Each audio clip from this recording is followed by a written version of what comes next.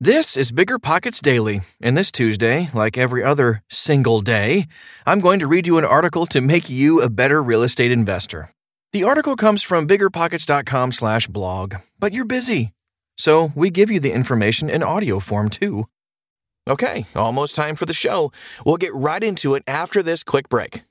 Managing your finances used to be a pain. It was either useless apps or overcomplicated spreadsheets. Ugh. But now, with Monarch Money, managing your money is easier than ever. Monarch is the top-rated all-in-one personal finance app. It gives you a comprehensive view of all your accounts, investments, transactions, and more. Create custom budgets, track progress toward financial goals, and collaborate with your partner. And now, get an extended 30-day free trial when you go to monarchmoney.com/bigger. Unlike other personal finance apps, Monarch's simple, intuitive design makes it easy to set up, customize, and use. You can even collaborate with your partner, family, or financial advisor at no extra cost to get a joint view of all your finances. Customize your dashboard, notifications, and budgets with the tap. After trying out Monarch for myself, I understand why it's the top-rated personal finance app. And right now, listeners of this show right here will get an extended 30-day free trial when you go to monarchmoney.com/bigger. That's monarchmoney.com/bigger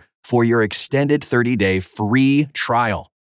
This show is sponsored by Airbnb. Did you know that a long time ago, before I ever started my real estate business, I turned one of my first primary residences into an Airbnb? And that's the extra income that I needed from Airbnb that gave me the confidence to go out and work for myself and eventually quit my 9-to-5 job. And now I have dozens of Airbnbs all over the country. I've even partnered up with the old David Green on a recent property in Scottsdale to take our portfolio to the next level. And of course, we host it on Airbnb. But you don't need to be a full-time real estate investor to start on Airbnb. As a matter of fact, I was self-managing 10 properties while working my 9-to-5 job, so I know anybody can do it. Think about it this way. You're looking for extra income and going on a vacation. Wouldn't it be great to rent out your space and let your property pay for itself while you're gone? I did this one time. I pitched my wife and my roommate, because we were house hacking, on the idea of renting out our home, and it paid for all of our expenses on a trip to Mexico City. So go and give it a try. It might just change your life, just like it did mine. And I really do mean that. Your home might be worth more than you think. Find out how much at airbnb.com/host.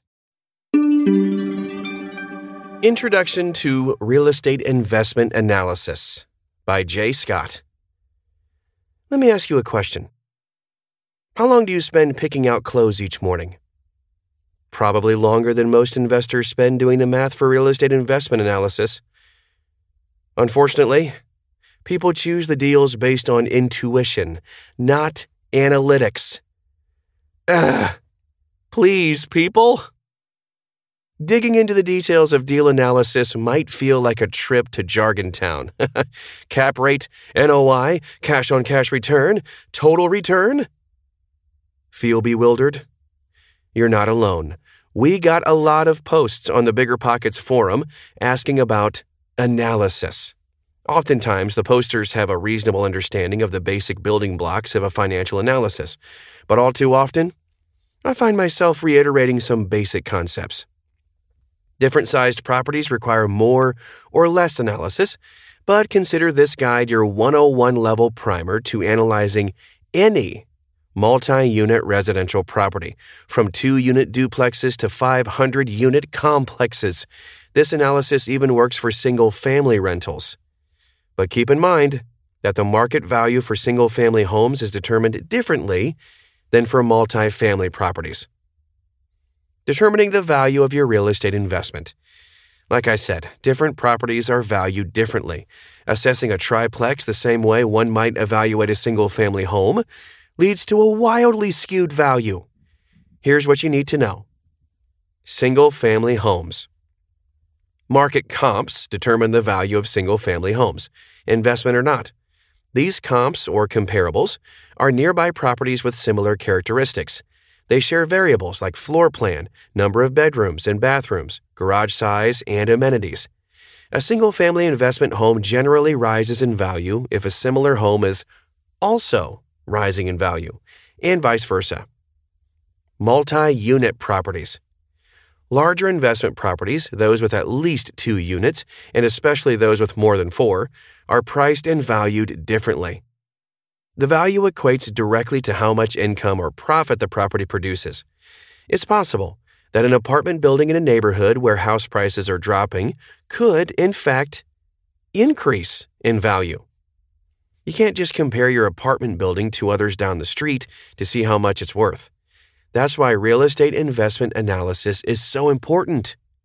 There are several primary factors to consider, but cash flow and appreciation are the two most important variables. Cash flow is simply the money left over after all the bills have been paid, and appreciation is the equity gained as the property value increases. There are not a lot of great ways to estimate future appreciation without a crystal ball, so I generally choose to focus on the cash flow. Gathering your information. Good financial analysis involves inputting a bunch of information into a financial model and using its calculations to determine whether the investment is good or bad and right for you. Know these variables for the most thorough financial analysis of a residential rental property. Property details: number of units, square footage, utility metering design, etc. Purchase information: total purchase expenses or purchase price plus rehab or improvement costs. Financing details: mortgage or loan information, such as the total loan amount, down payment, interest rate, and closing costs. Income: rent payments and any other income the property produces. Expenses: maintenance costs, including property taxes, insurance, and maintenance. Pro forma versus actual data. Getting good data from your model requires reliable, accurate information. Remember, it's in the seller's best interest to provide appealing, not accurate numbers. For example, they may provide high rental income estimates or neglect to mention certain maintenance expenses. Part of the investor's job is ensuring you have the best available information. Pro forma, or estimated, data from the seller merely kick off the discussion. Before closing, determine the actual numbers.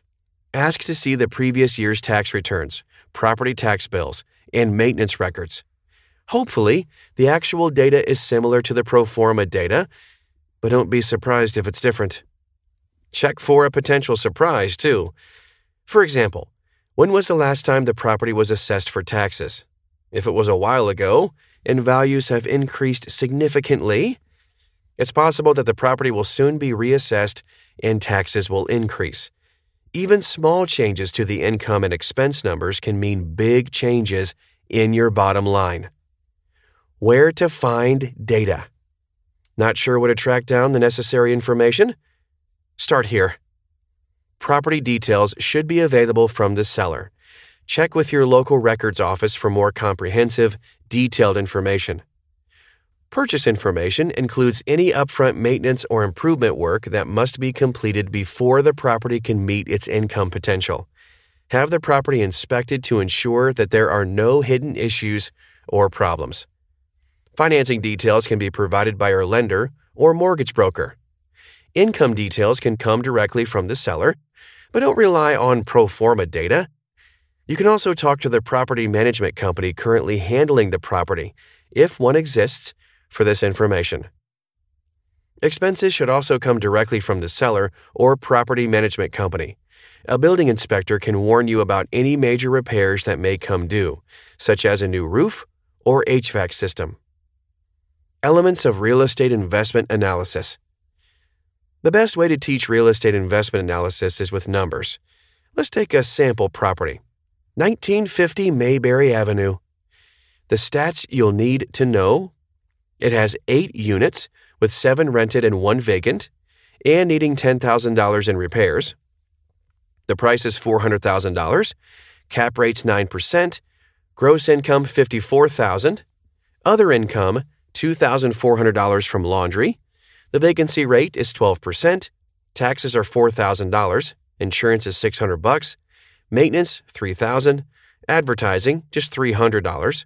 Utilities $2,000. With a net operating income of $37,169. Calculating net operating income. One of the cornerstone metrics of your financial analysis is net operating income, or NOI. This determines the total income the property generates after all expenses, not including debt service costs or your loan costs. In mathematical terms, NOI equals the total income of the property minus the total expenses of the property. NOI equals income minus expenses. Typically, NOI is calculated monthly using income and expense data, which can be easily converted to annual data simply by multiplying by 12. Assessing property income. Gross income is the total income generated from the property, including tenant rent and other income from things like laundry facilities and parking fees. 1950 Mayberry, for example, has 8 units renting for between $525 and $650 per month, for a total of $4,500 per month. In addition, we have $2,400 per year in additional laundry facility income. That means total monthly income is $4,700, and annual income is $54,000. Most of a property's income generally derives from tenant rent, making it extra important to account for unit vacancy. Most areas have an average vacancy rate, although your property's specific vacancy rate may be higher or lower. If so, you'll want to factor that into your analysis. Here are questions to ask if the vacancy rate doesn't correlate with the average local vacancy. Is the data pro forma or actual? If it's actual, what is the current management doing to keep the building filled? Is the rent lower than market rents? When do current leases expire? You'll need to determine what you think is a reasonable vacancy rate going forward. I recommend erring on the conservative side. When determining how much income you can expect, start by subtracting the income that you likely won't see due to vacancy. In our example property, only 1 out of 8 units is vacant, equating to about 12% vacancy. We'll use that number for our analysis. So, our total monthly income would be $4,160 with a total annual income of $49,920. Assessing expenses. Now let's calculate our total expenses for this property. In general, expenses break down into the following items: property taxes, insurance, maintenance, estimated based on the age and condition of property, management, if you employ a professional property manager, advertising, landscaping, if you hire a professional landscaping company, utilities, assuming any portion of the utilities is paid by the owner. Convert any monthly expenses to their annual costs to find the property's annual operating cost. Common expenses. Every property owner will encounter these common expenses, so it's important to learn how to estimate the cost. Repairs. Repairs are difficult to estimate because there are a lot of variables that come into play. When estimating potential repair cost, look at the property itself. Generally, you can kind of assume between 5 to 15% of the rent, depending on the condition and age of the property. And keep in mind that you may go 6 months without a single repair and then get hit with a $1,500 water leak. You just never know. Capital expenditures. Also known as CapEx, this means those expensive big-ticket items that need to be replaced every so often, such as roofs, appliances, and HVAC systems. For each major system, estimate the cost to repair, divided by the remaining lifespan, and set aside that amount every month. Property management. Property management companies typically charge a percentage of the rent, along with a fee to rent out a unit. These numbers can change based on your local area, but in my area, property managers charge 10% of the rent and 50% of the first month's rent when a unit is turned over. Calculating NOI. Now that we have our total annual income and expenses, we can calculate NOI using the previously mentioned formula. $49,920 minus $12,751 equals $37,169 NOI per year. NOI doesn't give you the whole picture, or even enough information to make any decisions, though. Instead, It is the basis for calculating most of the important metrics in our analysis. Let's take a look at some common real estate performance measurements. So, previously, we learned that NOI was the total income the property produced. But you might be wondering, why doesn't NOI include the expense cost of the loan, since that will ultimately affect your bottom line? Great question. Now it's time to get serious about cash flow. Let's talk cash flow. So, basically, cash flow is the money left over after all the bills have been paid. However, this simple definition gets a lot of people in trouble. You see, technically, cash flow is income minus expenses equals cash flow. But income may include more than just rent, and expenses will include more than just the mortgage. You might say, the mortgage is $800 per month and the property will rent for $1,000 per month, so my cash flow is $200 per month. False. Other expenses include taxes, insurance, flood insurance if needed, vacancy, repairs, capital expenditures, water, sewer, garbage, gas, electricity, HOA fees if needed, snow removal, lawn care, property management. Some of these items are easy to calculate. You can call your insurance agent and ask for a quote, or ask the HOA president about the typical fees. Don't get overwhelmed. The more properties you look at, the more you will understand what's normal. Unlike NOI, cash flow also includes your debt service under expense. We don't include debt service in the NOI calculation because NOI dictates how much income the property produces, independent of the owner's financing. The monthly or annual debt service amount is specific to your financing plan. If we included debt service in the NOI, then NOI would only be meaningful for that specific loan. Different buyers have different financing, so it's important to have a property-specific income metric.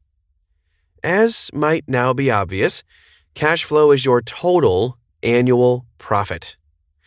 The higher your loan payments, the smaller your cash flow. If you pay cash for a property, your cash flow is the NOI exactly, because that's the property's maximum cash flow. Our monthly debt service on Mayberry is $2,129, making our annual debt service $25,548. So for this property, our cash flow would be $37,169 minus $25,548 equals $11,621. Paying cash minimizes debt service and thus maximizes cash flow. So, if you have the means to pay all cash for the property, why wouldn't you? There are good reasons. Rate of return. Cash flow isn't the only important factor. You must consider the rate of return, also known as return on investment, or ROI, too. ROI is your cash flow relative to the cost of your investment, or your basis. Mathematically, that would be ROI equals cash flow divided by investment basis. What is a reasonable ROI? Let's compare other investing vehicles. High-interest savings accounts often have an ROI, or interest rate, of between 2 and 5%. A certificate of deposit, CD, sports an ROI of about 5%. The stock market has an average ROI of about 8 to 10%. So, what's our ROI on Mayberry? There are a few numbers you should consider in your real estate investment analysis. Capitalization rate, or cap rate. Just like NOI is completely independent of financing costs, cap rate is a neutral figure independent of the buyer or their financing. It's calculated as follows. Cap rate equals NOI over property price. Cap rate may be the single most important number in your real estate investment analysis. The cap rate is independent of the buyer and financing, making this calculation the most pure indicator of a property's potential return. Here is the cap rate for Mayberry. $37,169 divided by $418,000 equals 8.89%.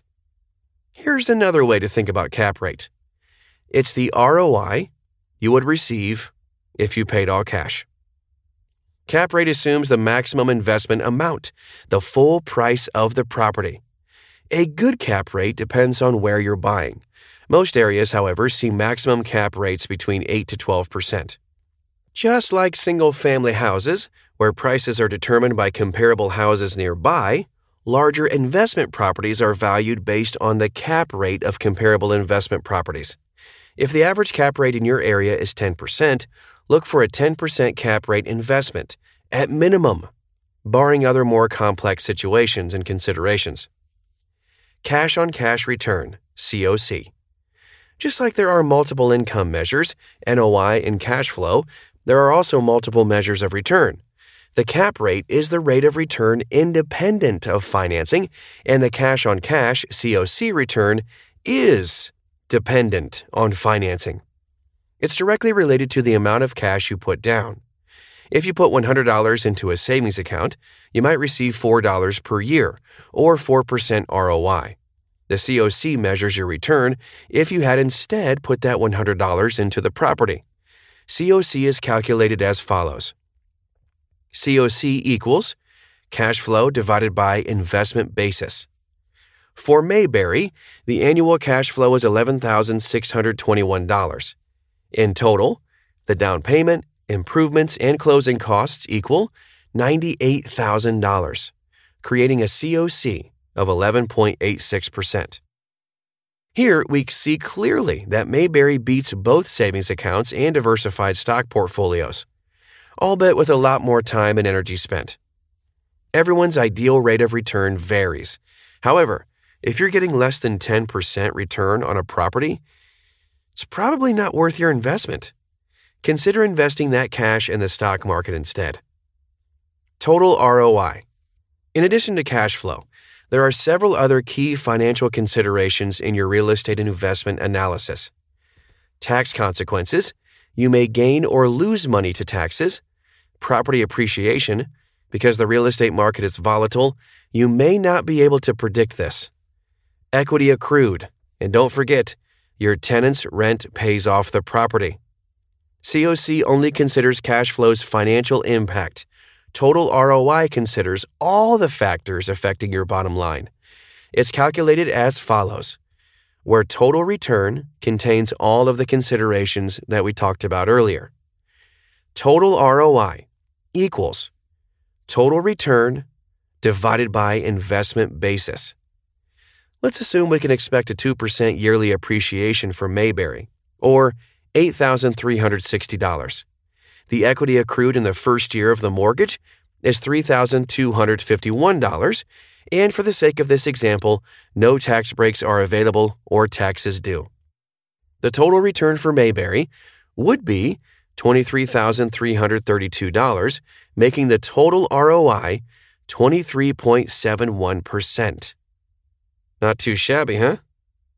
Keep in mind that our real estate investment analysis only covers the first year of property ownership. In subsequent years, accrued annual equity increases, expenses rise with inflation, rental rates increase or decrease, and tax situations change.